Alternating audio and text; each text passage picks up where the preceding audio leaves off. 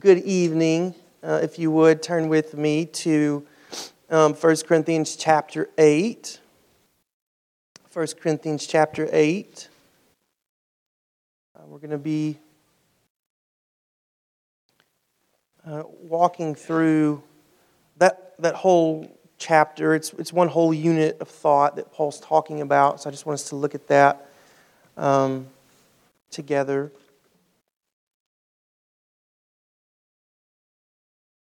What we have been talking about is that if we want to really follow Jesus, it's more than the bare minimum, right? If we want to really follow Jesus, I can't just hang on to a few basic things and say that I know Jesus and try to just live by the seat of my pants. Being a follower of Jesus means, and again, this is all of Corinthians, I'm willing to think really deeply. I'm willing to think critically. I'm willing to learn. I'm willing to apply myself if I really want to grow up and be faithful in every aspect of the Christian life. So that's the only kind of Christian there is. A thinking Christian, a thoughtful Christian, a passionate Christian.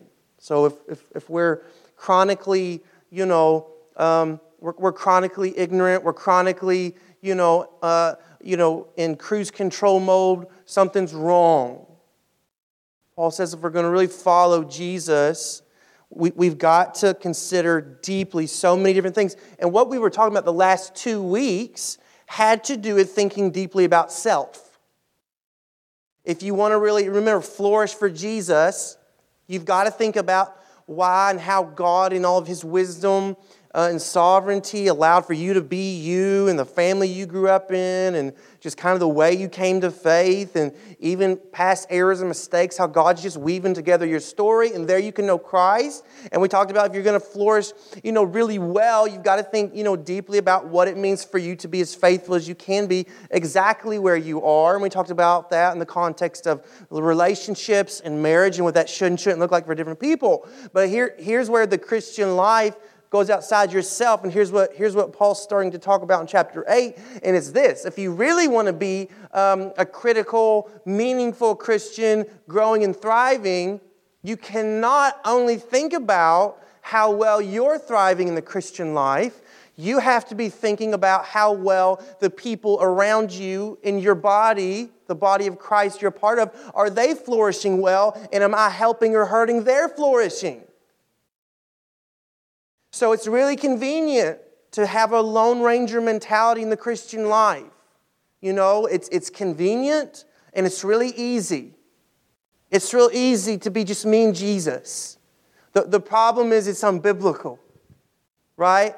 You are a part of Christ's body, and following Jesus means you're doing that with the body.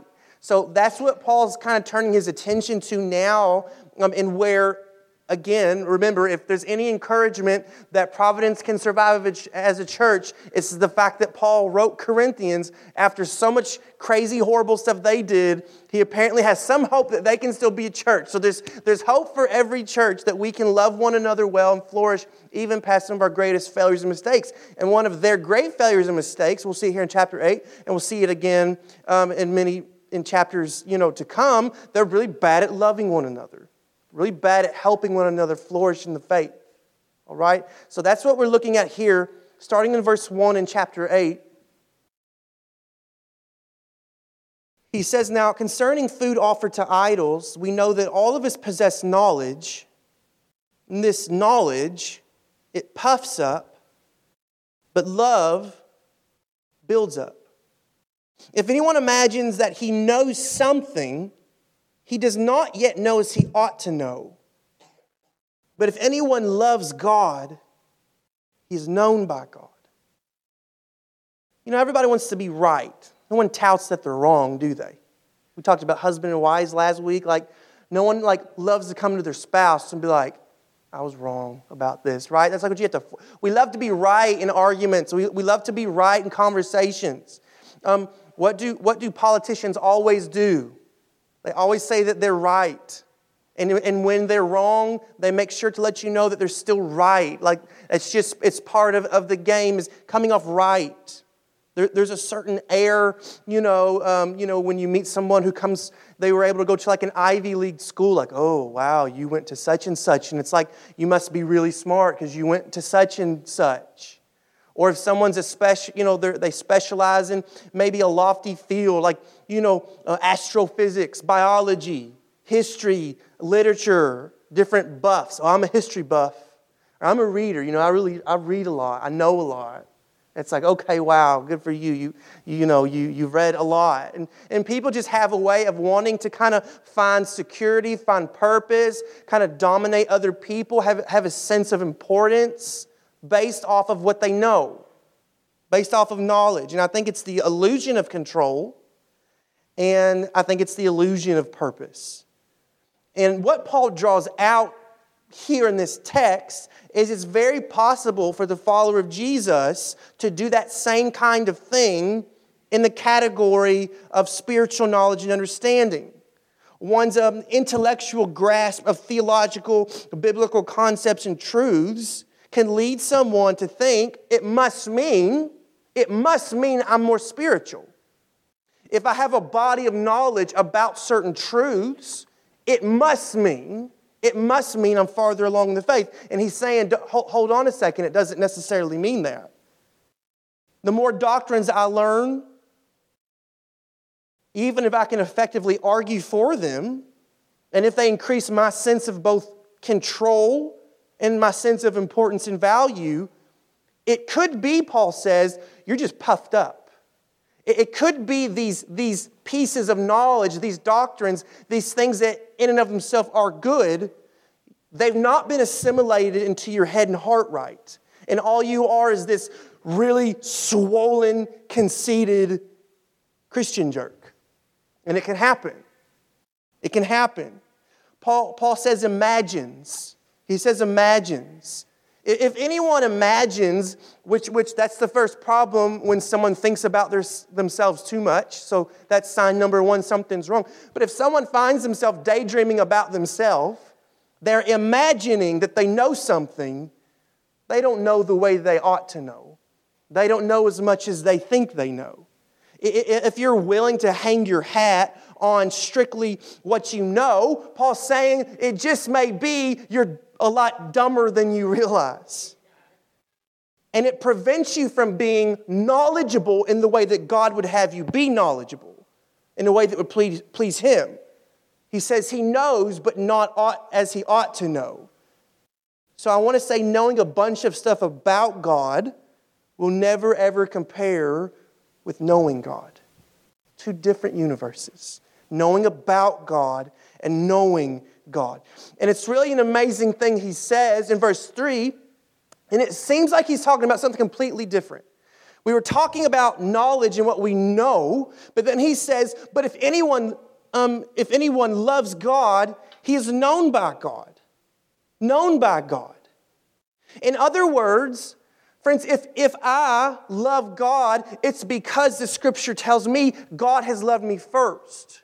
And I can't really love someone if I don't know them, right? To really know, your wife, or for a wife to know, her husband, to really know and be known is to love and be loved.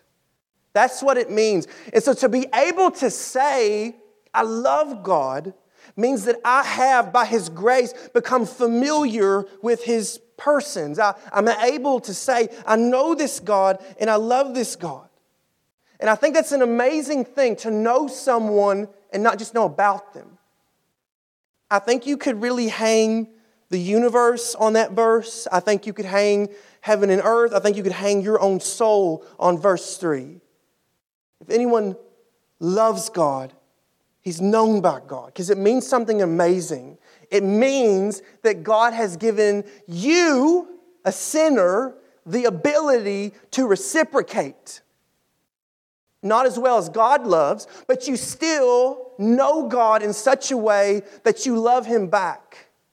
The Creator of the universe has loved you and shown Himself to you, and you know God, and He knows you. And that's amazing. That's amazing, to know and be known, to love God and be loved by God.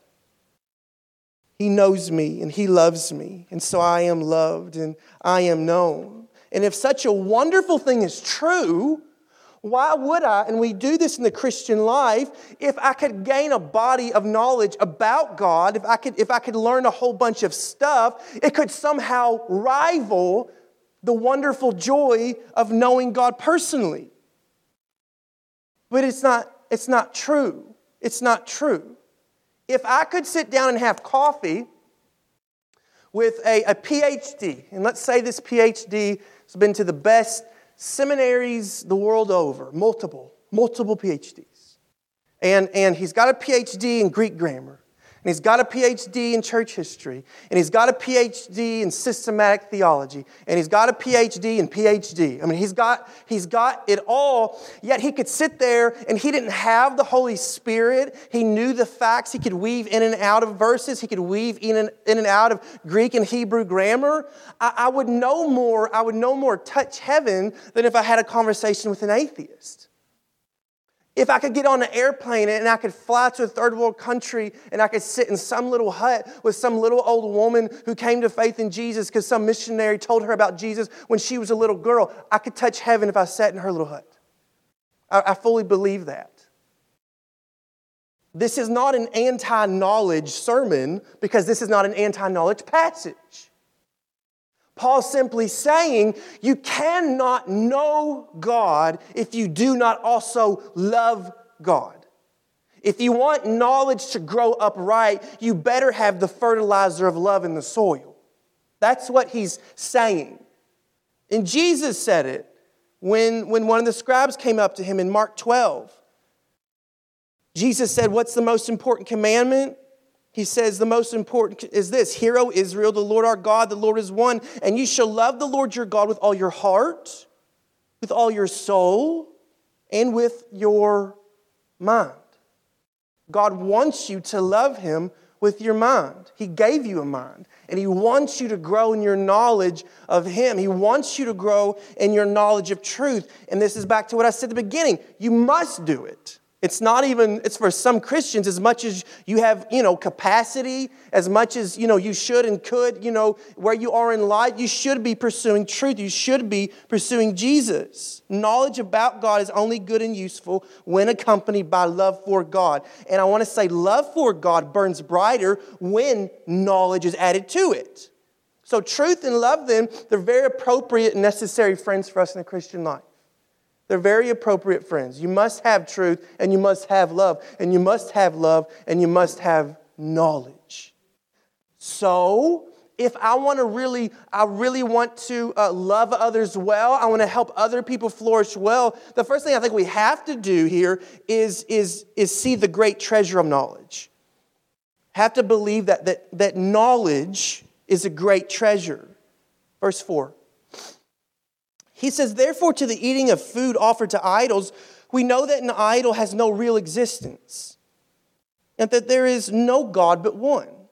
For although there may be so-called gods in heaven or on earth, as indeed there are many gods and many lords, yet for us there is one God, the Father, from whom are all things, and for whom we exist, and one Lord, Jesus Christ, through whom are all things, and through whom we exist.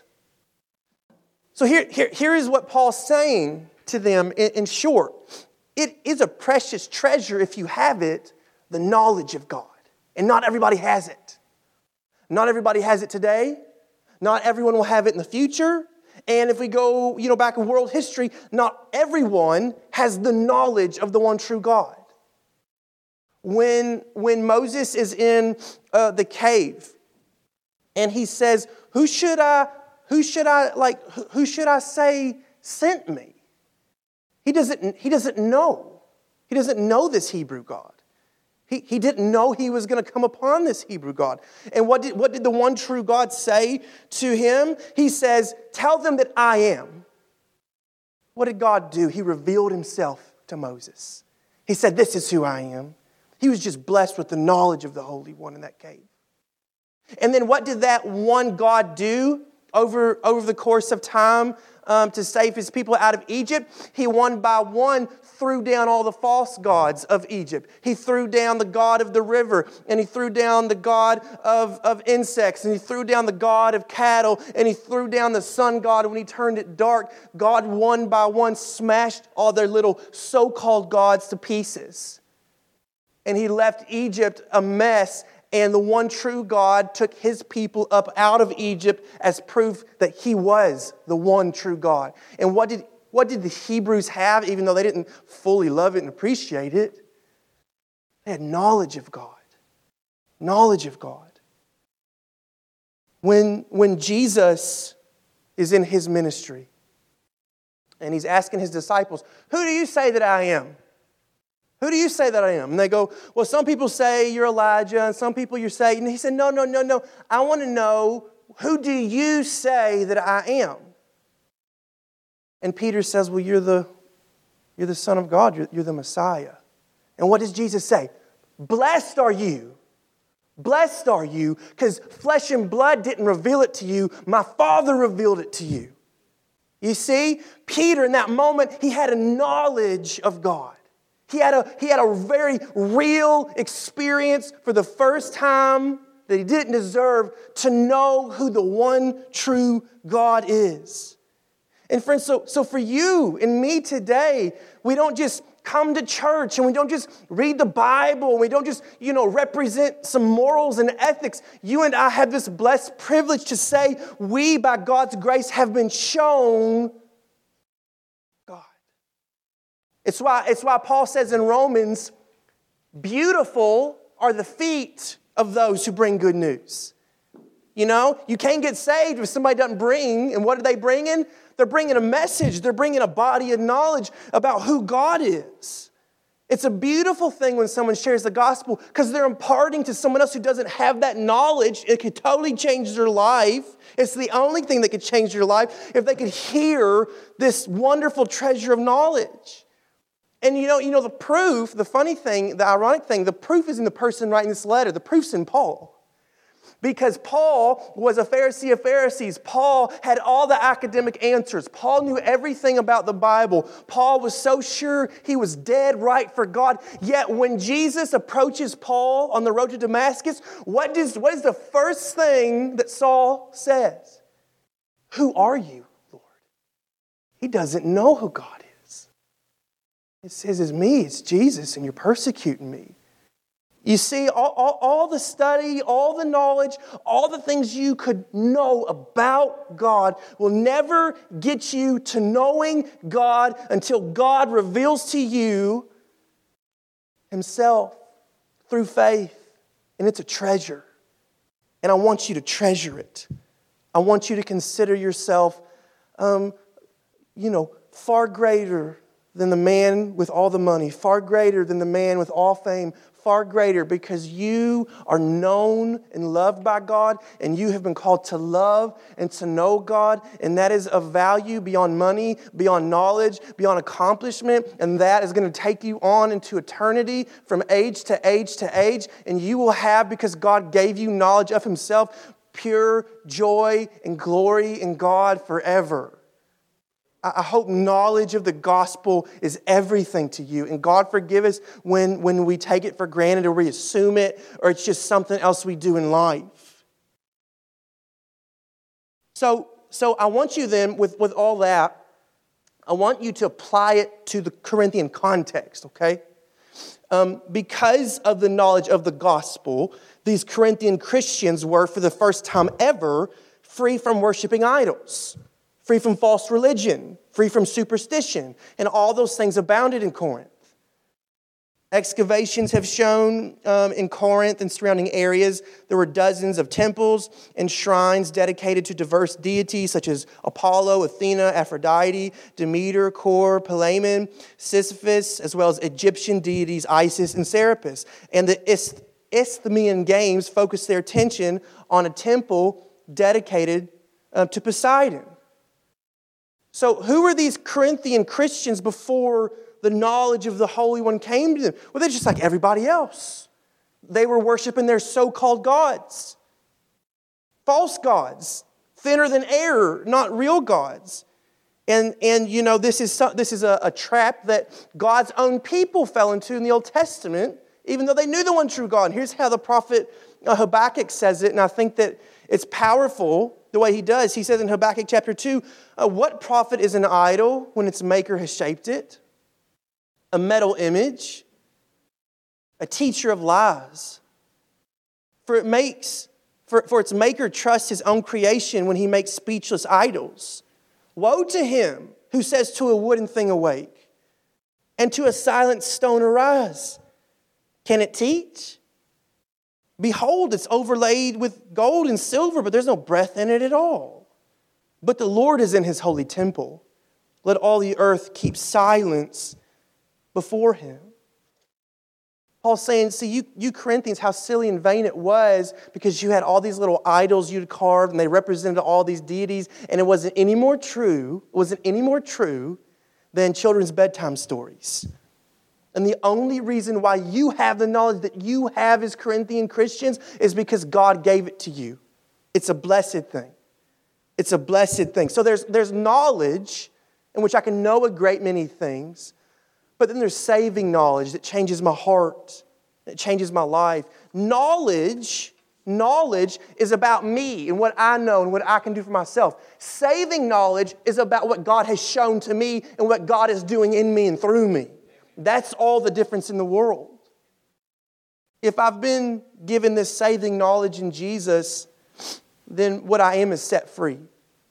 What did Jesus say in John chapter 8? He said, the truth will set you free.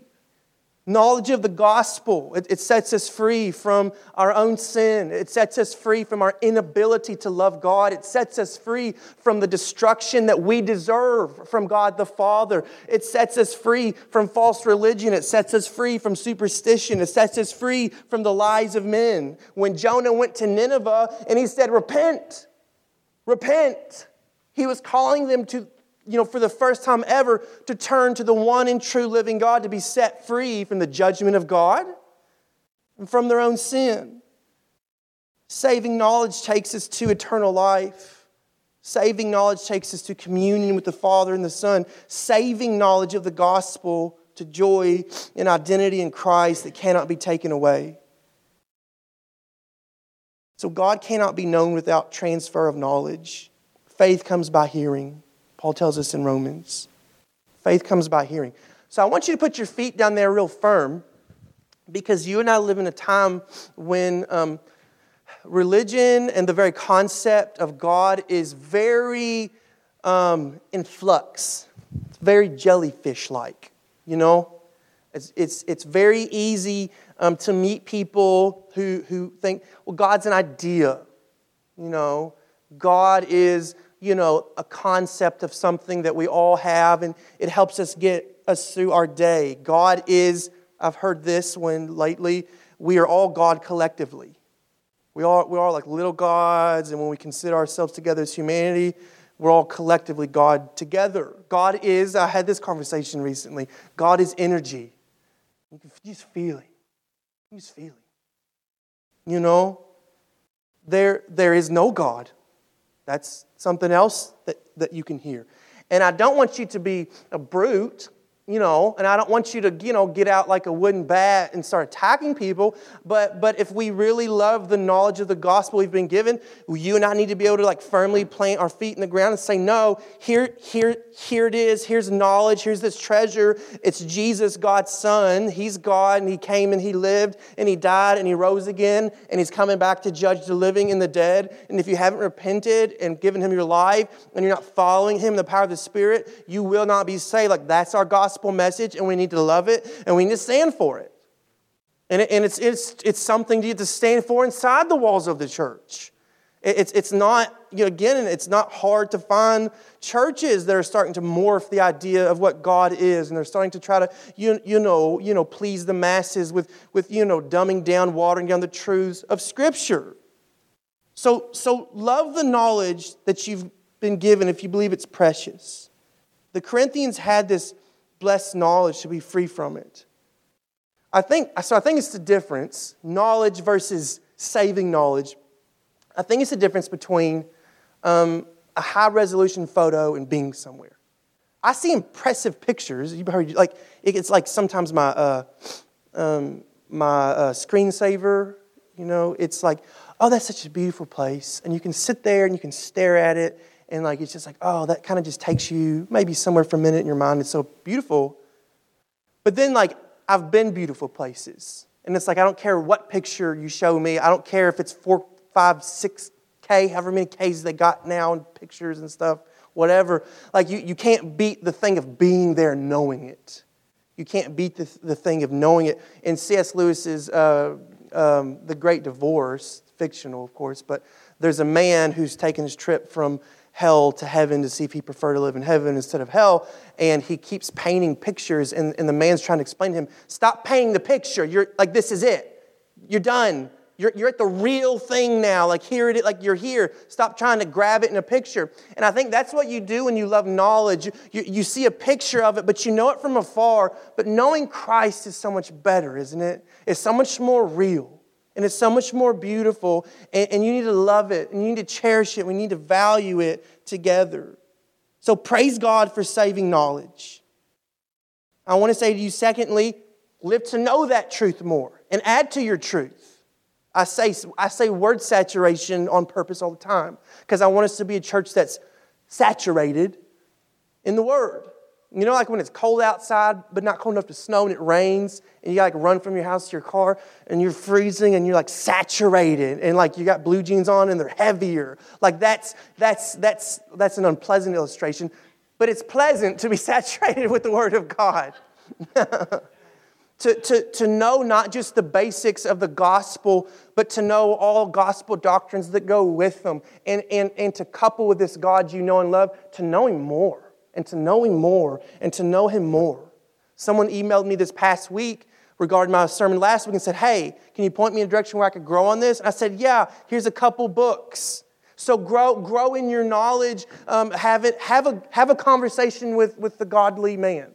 I think that's the cool thing about Christian literature, good Christian literature, there's bad Christian literature, is you can have a conversation with someone who clawed to know God, from 200 years ago, 300 years ago. You can sit down and have a conversation with John Bunyan. You can sit down and have a conversation with Henry Scougal. You can sit down and have a conversation with John Piper. Whatever, it's right there for you to grow in knowledge of the Holy One. And the third thing on that is this: live to proclaim the truth. Live to proclaim it. If it is so, friends, that the gospel message is saving knowledge and it's precious, what do we do with that?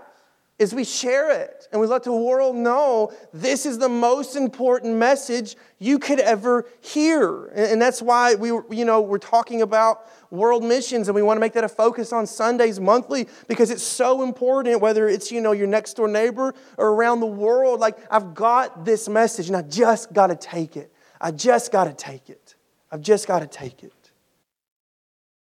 Next thing then, to love people well, to love well, I must guard against the great danger of knowledge. Okay? The great danger of knowledge. Verse 7. However, not all possess this knowledge, but some, through former association with idols, eat food as really offered to an idol, and their conscience, being weak, is defiled. Food will not commend us to God. We are no worse off if we do not eat, and no better off if we do. But take care that this right of yours does not somehow become a stumbling block to the weak. For if anyone sees you who have knowledge eating in an idol's temple, will he not be encouraged, if his conscience is weak, to eat food offered to idols? And so by your knowledge, this weak person is destroyed, the brother for whom Christ died. Thus sinning against your brothers and wounding their conscience when it is weak, you sin against Christ.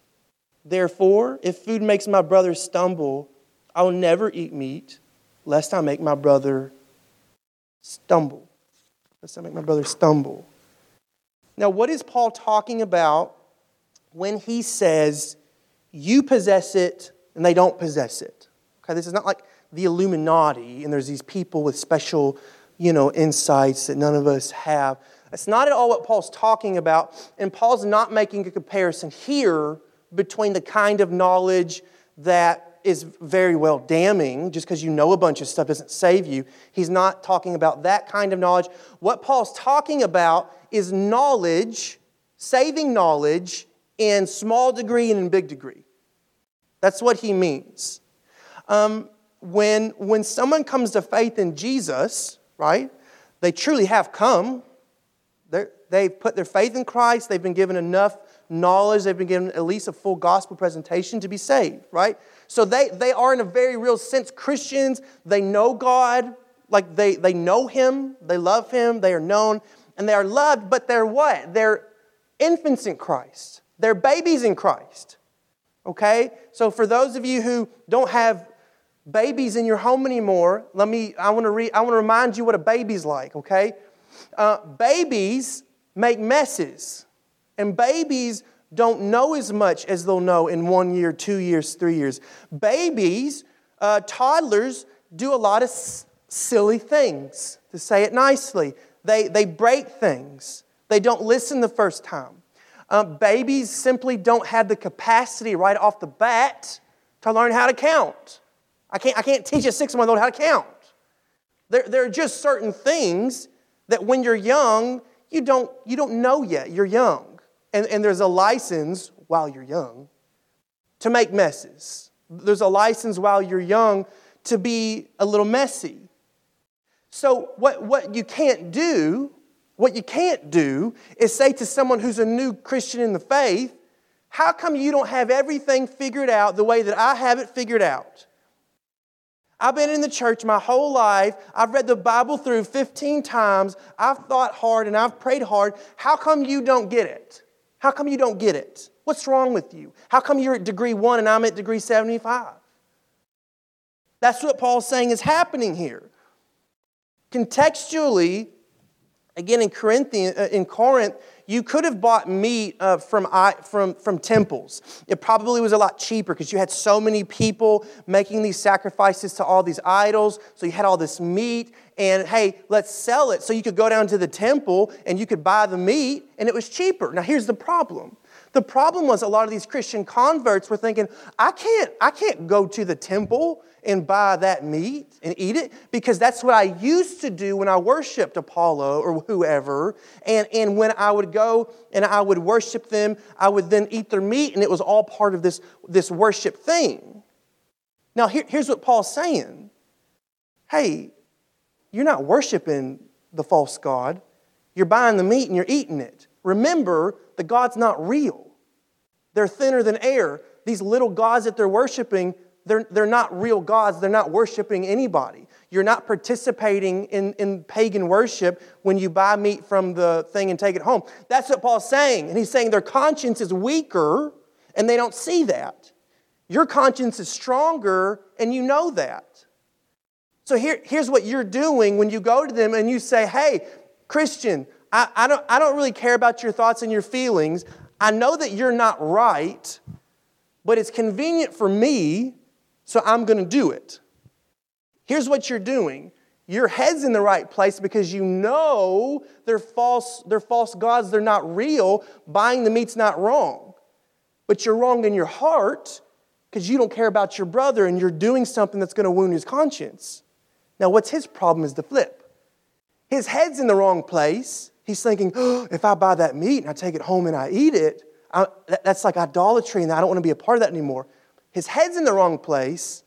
His heart's in the right place. He's got a lot of zeal and passion for Jesus. He just doesn't know how it should work out.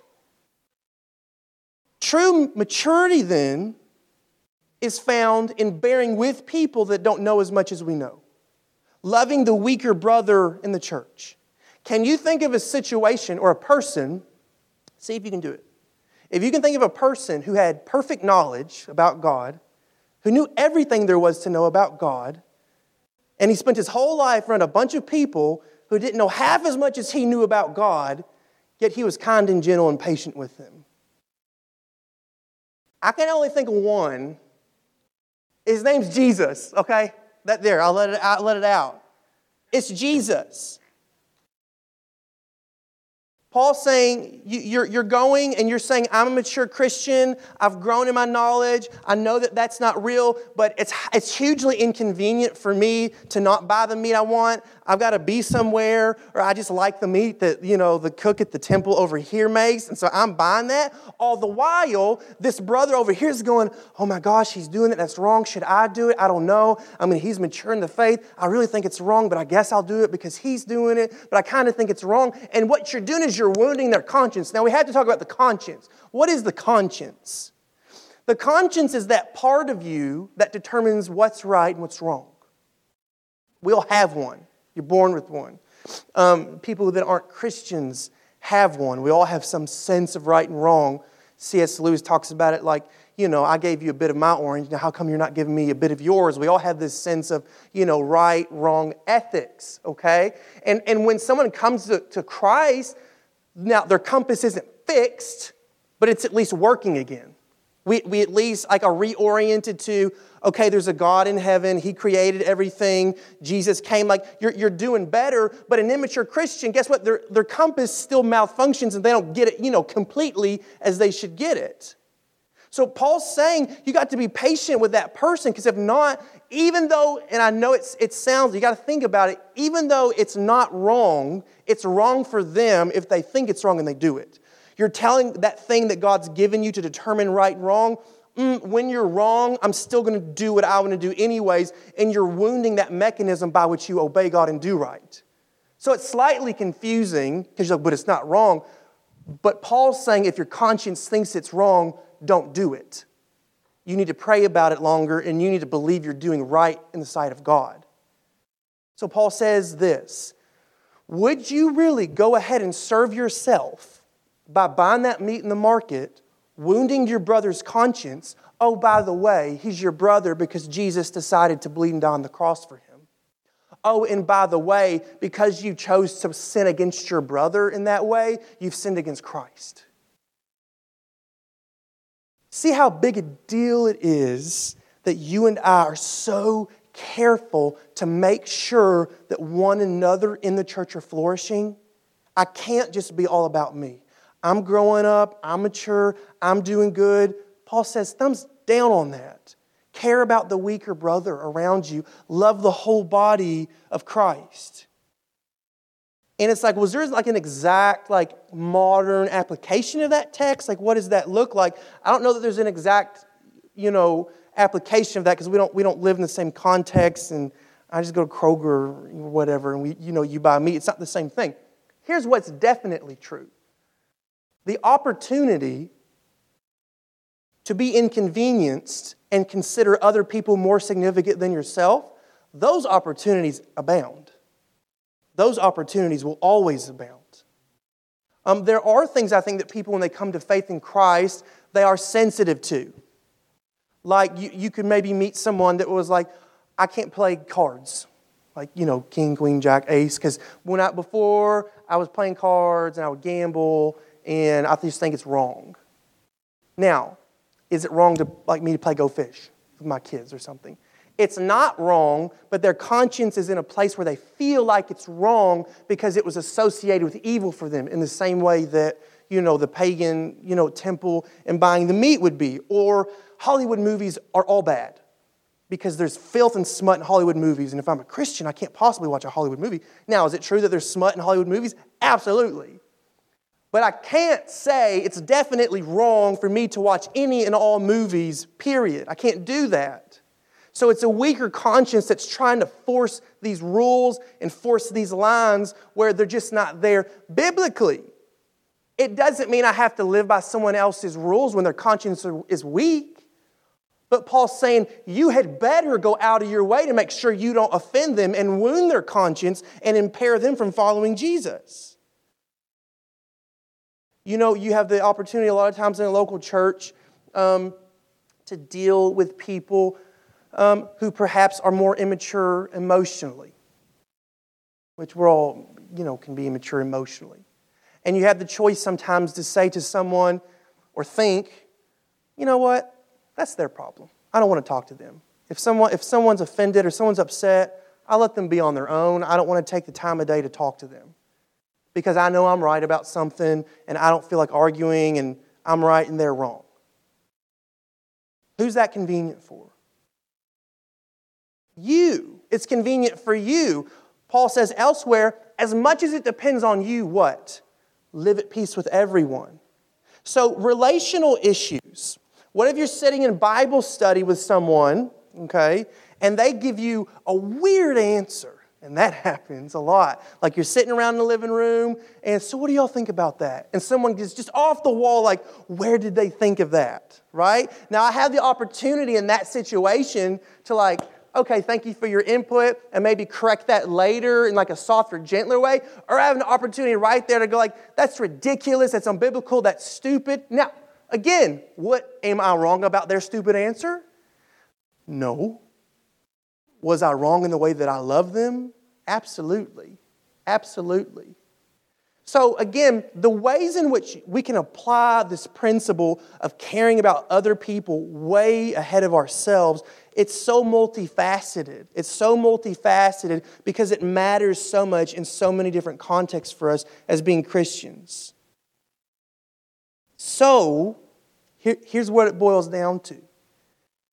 If I really am growing in my knowledge of God, I'm growing in my ability to love other people well. Because the more knowledge, not I get, but God gives me, the more humility I have to realize, wow, this is who God is like. I'm unworthy to know Him. I'm unworthy to know anything about Him. And He keeps loving me and He keeps showing more of Himself to me. So who am I to go out and treat somebody like I'm superior when everything that I have in my hands has been given to me as a gift? My growth in knowledge of God, it drives me deeper in humility to love other people with the knowledge and love of God that I have been given. That's how you can know, am I really growing up in saving knowledge, or do I think I'm awesome because I've read more of the Bible and I've been in the church longer and I know how to deal with people more and I know how to think better? Paul's saying that's not Christian love. He's saying get down to the place where Jesus is and do what? Consider other people more significant than yourself. So if you want to love well, love like Christ. If you want to love well, know Christ and be known by Christ. And then you will be like Christ in the way that you love other people. Treasure the knowledge of the gospel.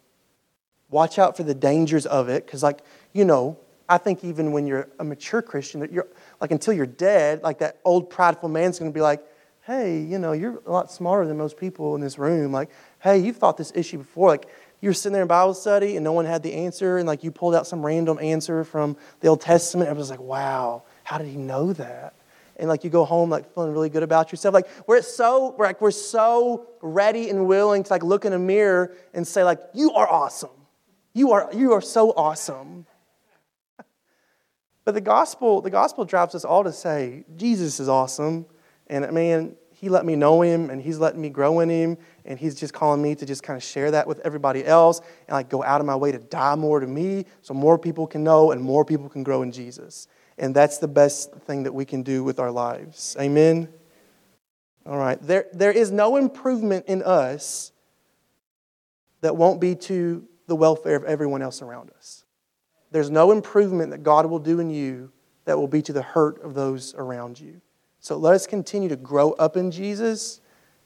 Other people can grow up in Jesus around us. All right. Okay, let's pray.